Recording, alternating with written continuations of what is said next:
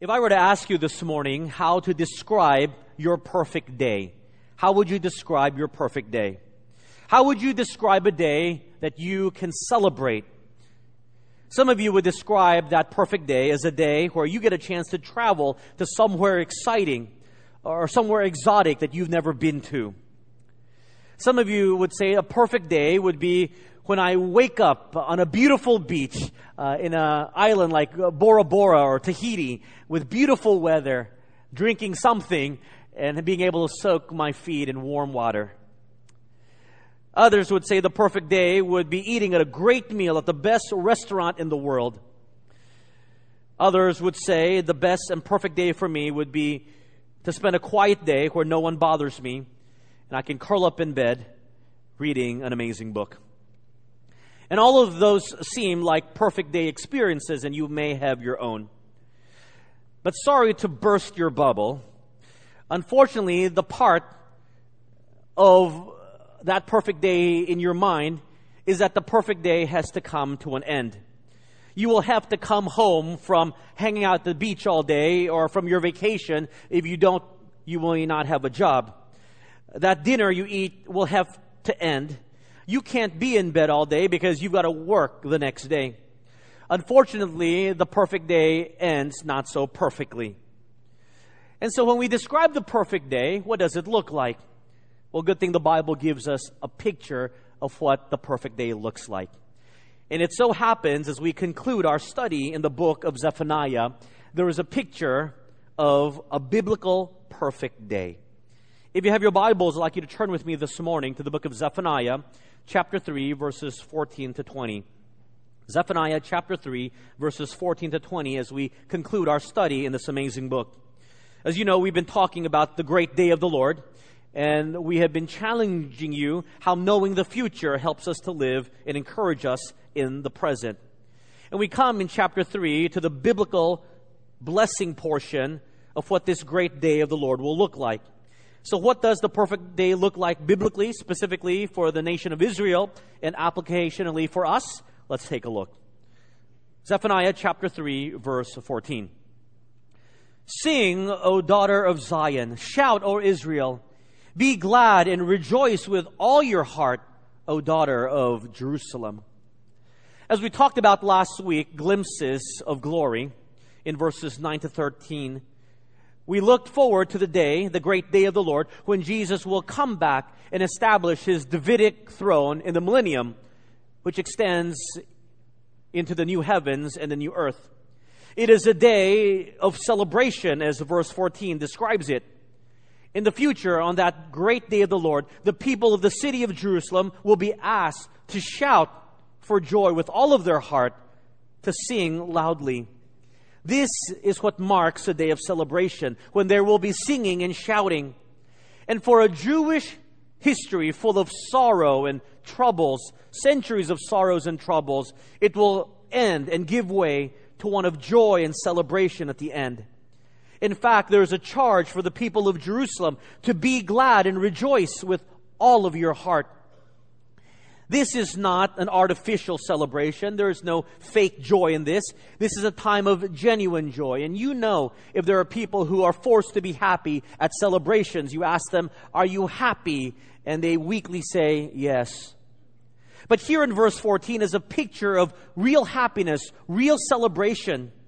When I picture this in my mind, it is the same joy of when my children find out, as I announce to them, that there is no school tomorrow because of weather. They jump and they shout and they celebrate as if they've won the lottery. I don't want to burst their bubble to tell them that they will have to make up this day later on in the school year. But that sense of euphoria, unexpectedness, that joy, genuine happiness that they don't have to go to school, I think in a way mimics the picture here in verse 14. A celebration, a spontaneous celebration about what the future day of the Lord holds. But how does this day of celebration challenge us how to live perseveringly in the present? Well, let's take a look at verses 15 to 20. You see, there are three reasons why this great day of the Lord is indeed a day of celebration. Look with me in verse 15. The Lord has taken away your judgments. He has cast out your enemy. The King of Israel, the Lord, is in your midst. You shall see disaster no more. The first reason of why this is a day of celebration, number one, if you're taking notes, is that this is a day of God's eternal presence. Number one, a day of God's eternal presence. It is the joy of knowing that God is always with His people and that He will commune with them face to face. Here in the textual context, Israel's Redeemer, Israel's Messiah, the one the nation had previously rejected, will be with His people. And since He is there, He is in their midst, the Bible states very clearly in verse 15 that there will be no more judgments, there will be no more enemies, there will be no more disasters. They are safe in His presence as He is in their midst. You know, for us as believers, it is the same case as well. This beautiful picture of God's eternal presence with believers in the end is also echoed in the book of the Revelation, chapter 21, verse 3. In Revelations chapter 21, verse 3, it says this, "Behold, the tabernacle of God is with men, and He will dwell with them, and they shall be His people. God Himself will be with them and be their God." You know, it doesn't get as good as that. To have our Savior, to have our Messiah with us in our midst where we can look upon His loving eyes face to face. Let me ask you, is that something you celebrate? Is knowing that one day, in the end, the God we worship, the God we love, the God who died for us, will be with us in our midst? Do you wake up every morning with great anticipation saying, I can't wait when Jesus comes again because I'm going to celebrate that time when I'm with Him face to face? The reason for most of us, honestly, that truth doesn't excite us, if we're honest with ourselves, is because we don't have an intimate walk in fellowship with the Lord. And because we don't have an intimate walk in fellowship with the Lord, we don't love Him. And because we don't love Him deeply, we're not excited about that great day when God promises us His eternal presence. You see, if you love someone deeply and they're taken away from you, whether perhaps they're moved abroad or perhaps they're taken from this world, your heart longs for them because you love them. And your hope and your joy is in the day when you will reunite with them again, when they come from abroad, when you see them in glory, and you will be with them forever. And your hope, your desire, because you love them so much, is that they will never leave you again. You see, if you say you miss someone terribly, and when you see them after many years, and your response is, "Hi, it's wonderful to see you," you know you don't miss them. You know that there was not a depth of love there. But if there's a deep longing and love for someone to be with them, think of how you will react after not seeing them for many years, how you will long for them. You will hold them in your embrace. You will hold them in your arms, and you will not ever want to let them go. For those of you who love the Lord deeply, knowing that He will one day be in our midst, never to leave us, is certainly a day of celebration. You know, this principle is played out in the airports around the world daily. I love coming back to Naia, not because it's a great airport, but I love the scenes when I arrive from a long flight, often from abroad. I love seeing the heartfelt reunions, especially of the overseas foreign workers, the OFWs, when they fly back. I see the loving embrace, the great reception they get. And I can imagine the joy of these husbands and wives who have not seen each other for years, these children who have not seen their fathers or mothers, and the joy of these loved ones in a tight embrace, not having seen them for a long time. And it makes my heart feel soft and warm, full of joy for them. It's a wonderful reunion. It's a wonderful scene. And yet sometimes there's sadness in my heart. Why? because I know that many of these workers will have to leave again. Sometimes I look upon their embrace and I get envious, and I wish I get the same embrace when I come back from a long trip of preaching. I've hinted as much to my wife that it would be so good to have someone at the airport to greet me like that. And she will tell me, honey, you're not an OFW. You've only been gone for a week. I know she still loves me. I want to think so. But I know that me being away sometimes adds less stress to her life. But anyway, that's not the point. The point is this. When you love someone deeply, when you long to be with them, and to know that you will always be with them at that great reunion, that surely is a day of celebration. In verse 15, the Bible tells us, the King of Israel, the Lord, is in your midst. It is a day of God's eternal presence. It doesn't get as good as that. A day in the future when we are in the presence of God face to face forever, and He will never leave us and we will never leave Him. It is a day of celebration. Look at verses 16 and 17 with me. In that day it shall be said to Jerusalem, do not fear. Zion, let not your hands be weak. The Lord your God is in your midst. The Mighty One will save. He will rejoice over you with gladness. He will quiet you with His love. He will rejoice over you with singing.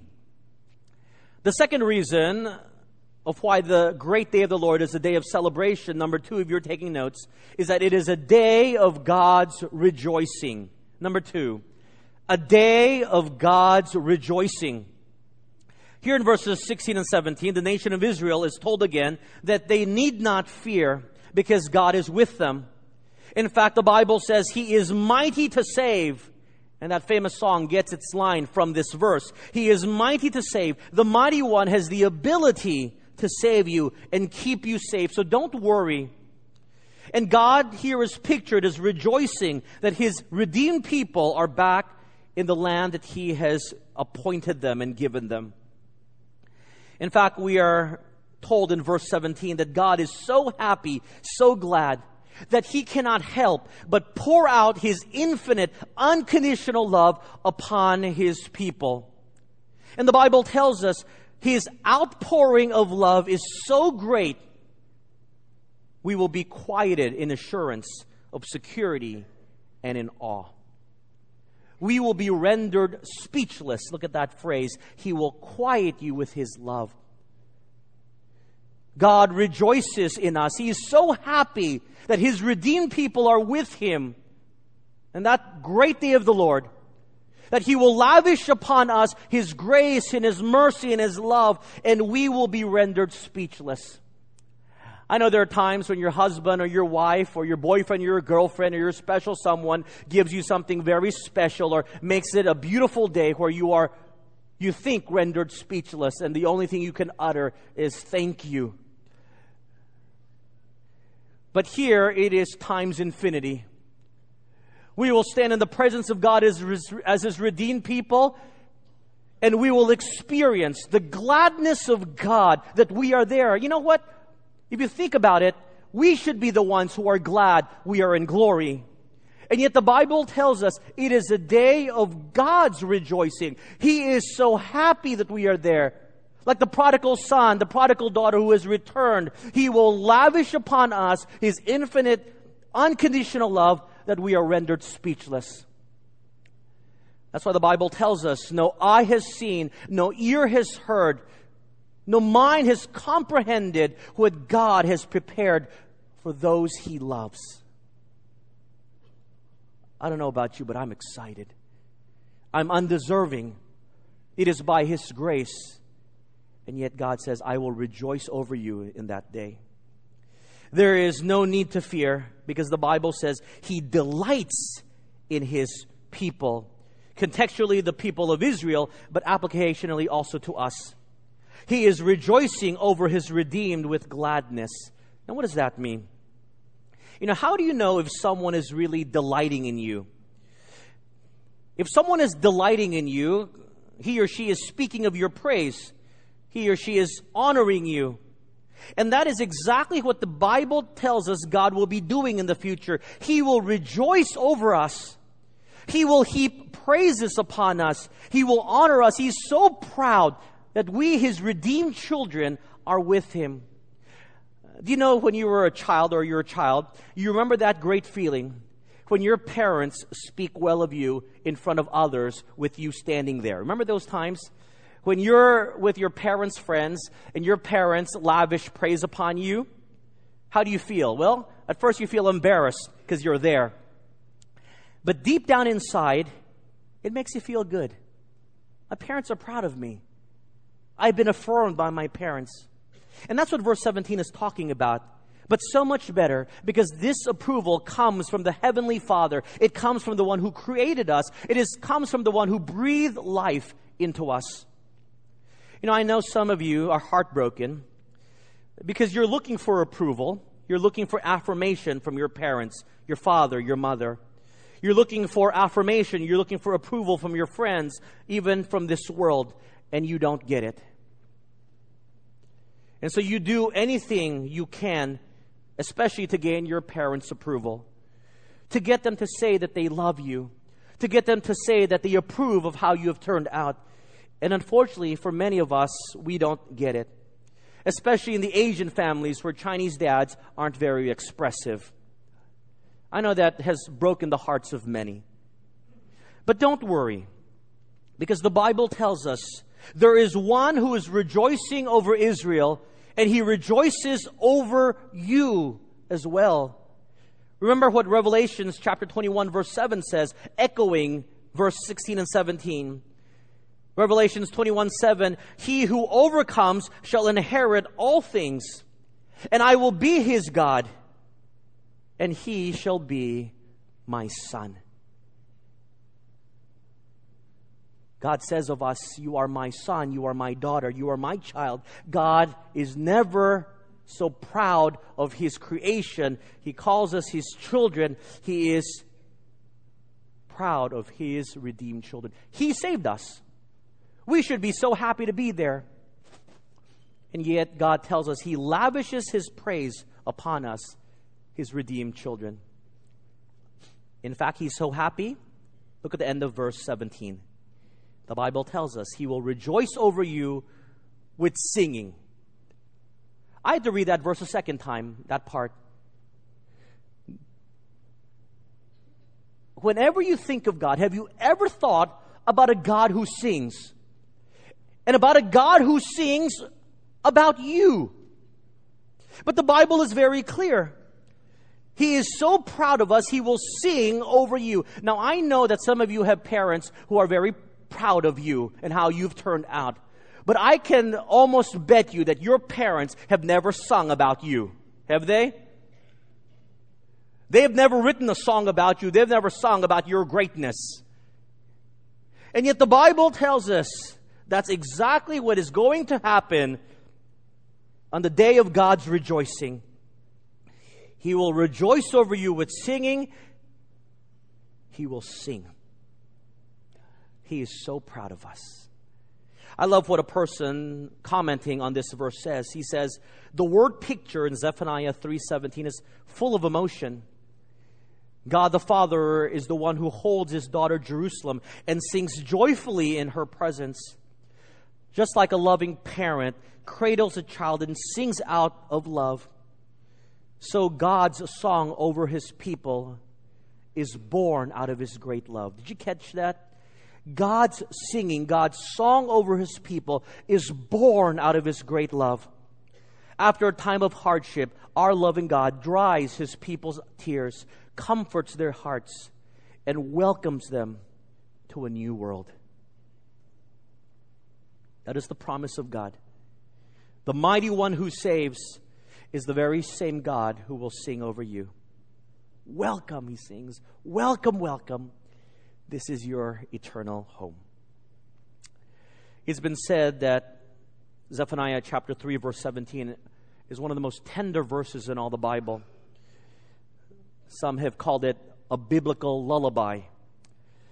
And I love that caption of a biblical lullaby. If you've ever heard of this little lullaby poem that goes something like this. Hush, little baby, don't you cry. Mama's going to sing you a lullaby. And when that lullaby is through, Mama's going to stay right here with you. And if you wake up in the night, Mama's going to make everything all right. Hush, little baby, don't you weep. Mama's going to stay here until you sleep. I wonder whoever wrote that lullaby, I wonder if they read Zephaniah chapter 3, verse 17, because it mimics the message there. Do not fear, the Lord is in your midst. He rejoices over you. Quiet, hush.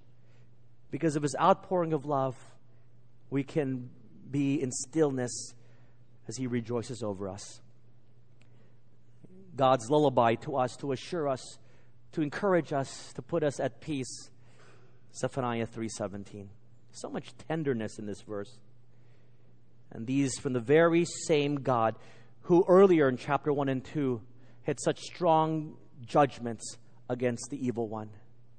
And yet in the tenderness of chapter 3, we see that those who are His redeemed people will experience that side of God.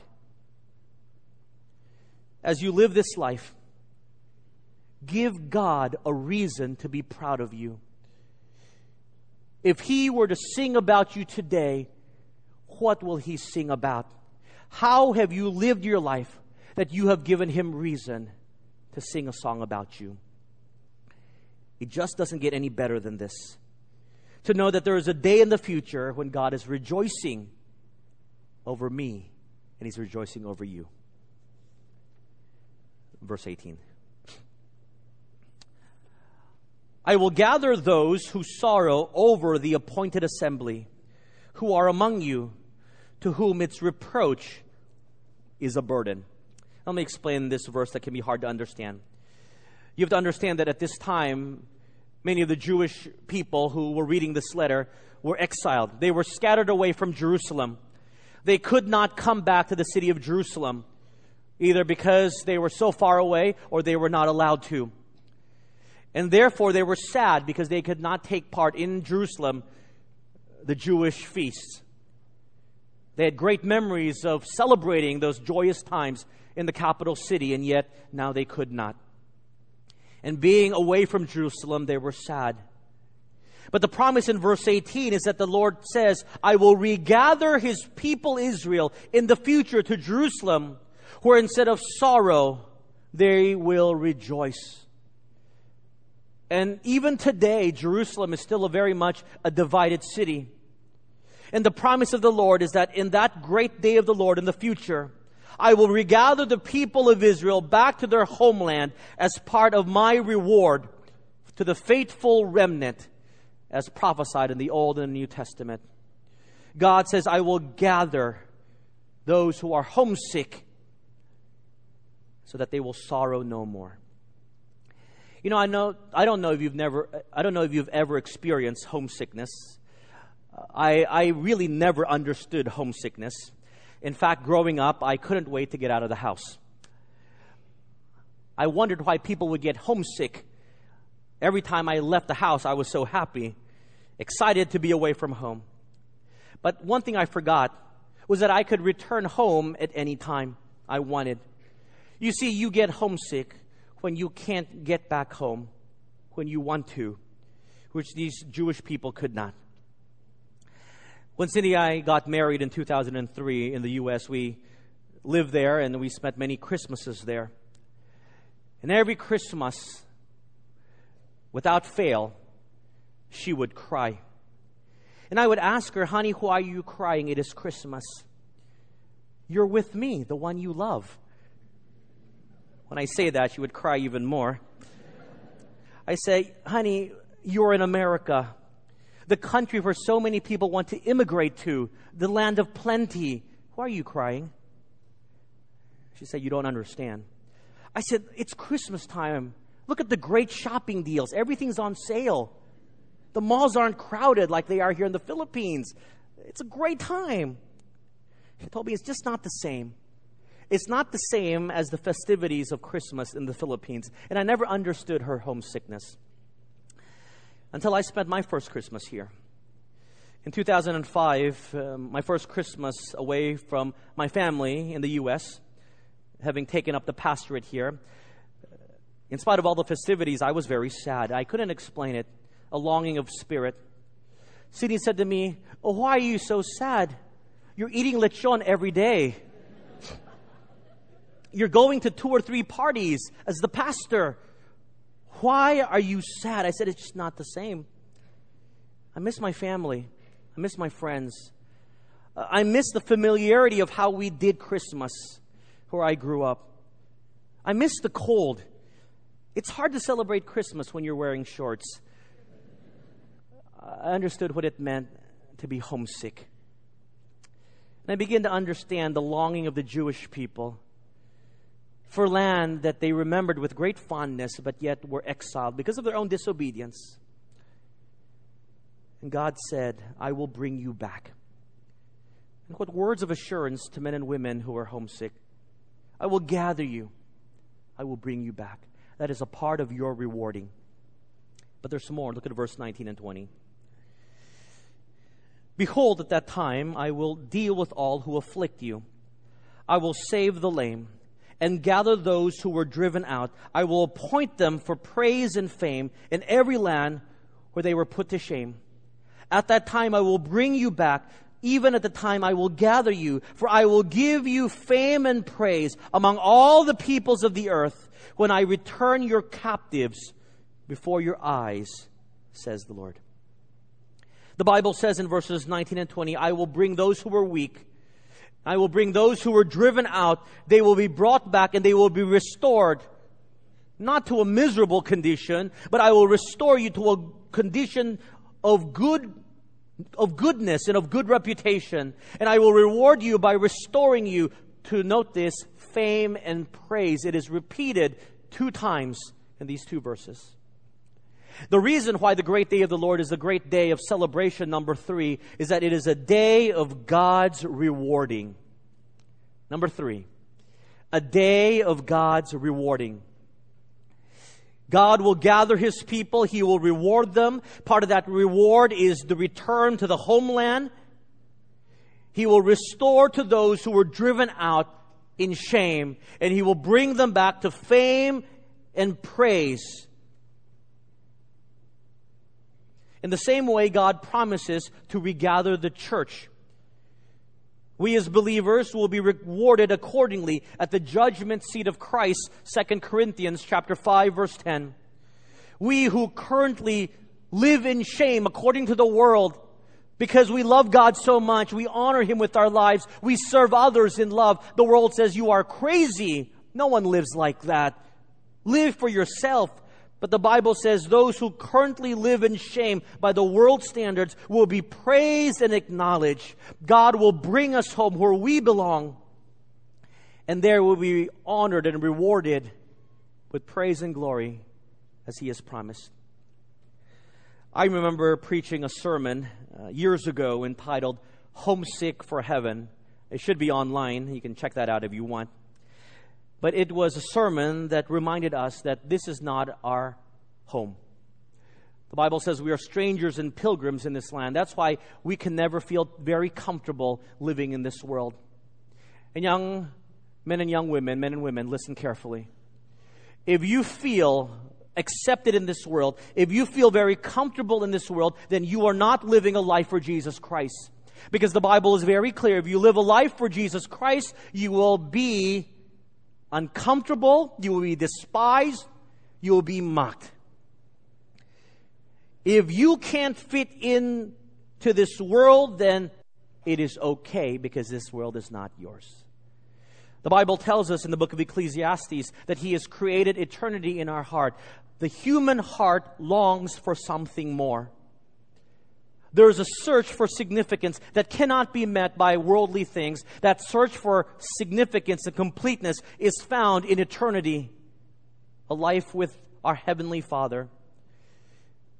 That's why the closer we walk with Jesus, the more homesick we are of heaven. And that is a good reminder that we cannot fit into this world. We should be homesick for heaven. But God says one day, I will reward you. On that great day of the Lord, and that day of celebration, it is a day of my rewarding. I will pour upon you great blessings for how you've lived this life. You will be brought back home. And there, what was shame to the world will be expressed in praise and glory for my name's sake. Carl Ketcherside was a man who moved to St. Louis, Missouri, and ministered among the down and out. At that time, Ketcherside began to work with a group of teenagers he described as a crew of ripped-off, long-haired kids with a history of drug addiction. He loved them, he loved upon them, he listened to them, and he shared the gospel of Jesus Christ. And one by one, they came to a saving knowledge of Jesus, and he baptized them into Christ. An affluent member of the church who did not see a need to reach out to these men asked, "Carl, how are you making out with the hippies, those long-haired, sad-looking specimen you have been meeting with?" Carl responded, "Sir, those are not specimen. They are children of God. You're talking about my brethren in the Lord." Condescendingly, the other man continued, "Carl, they look to me like something the cat dragged in." Carl replied, "Sir, no, they don't. They look to me like someone the shepherd brought home." And I love that last phrase, as Carl puts it. They look to me like someone the shepherd brought home. I think that is what marks all of us. The shepherd has brought us home. The shepherd can't wait to reward us by bringing us to our home in glory. He will celebrate for us. He will celebrate with us. To come to that home in glory that we were not deserving of and are not deserving of in our sinful condition. And yet, because He was so excited to bring us home, He sent His Son, Jesus Christ, to die on the cross, to take on the cross our sins, which we deserve to die for. And yet He died on our behalf, so that He can bring us home to lavish His rewards upon us. It doesn't get any better than that. And so as we persevere in the life that we live, suffering discouragement and disappointments, this is our encouragement. God's rewarding will soon come. It is not now, it is in the future. But that is what we should be looking forward to. Notice how this book ends. And I love how it ends. 3 words. Says the Lord. This day of celebration is because of God's eternal presence, because it is a day of God's rejoicing, and it is a day of God's rewarding. It is not these things because Zephaniah made it up, because some man wanted it this way. It is not some made-up story because he wanted the story to end well. The sovereign God, who has the freedom and the power to hold and keep His promises, and the God who does not lie, says clearly, "Thus saith the Lord." And because God says it, it will come to pass. And if you can't get over that fact, if you can't accept that when God says, "I said so," and believe it, then I don't know what you can believe in. Because if the very Word of God says, "I said so," it will happen, then you take it at face value as I do. That the God who does not lie, the God who does not change, the God who is omnipotent and sovereign, will see to it that we will come home for those who have placed our trust in Him. That is His promise to us. So for a Christian, if I were to ask you, what does your perfect day look like? I hope in your heart you can say, my perfect day is soon to come. And that perfect day, which will last for all eternity, is when God will be in my midst, in our midst, where I can look upon Him face to face and He will right the wrongs. That perfect day is when God rejoices over me. He is singing a song of praise because I am redeemed. He affirms me. He honors me. He acknowledges me. And that perfect day is when God will reward me and He will bring me to my future home and glory, my true home. And He will say of me, "Well done, good and faithful servant. Enter now into the joy of the Lord." It is a perfect day. Because what more can you ask? And so how then are you living today? Are you living today so that you can manufacture a perfect day? Think about that. Or are you living today so that you can experience a perfect day that is not manufactured but real and will last for all eternity? You see, I've told my wife, when I pass from this earth, if she doesn't go before me, I said, I want that to be a day of celebration. I don't want it to be sorrowful, because that is the day, when it does happen, a day of celebration. It is indeed a promotion in life. Because on that day when I leave this earth is the day when I get to see my Lord face to face, and there in His presence all things are made right. Because on that day He is heaping honor and praise. He's rejoicing over His beloved. He is so proud.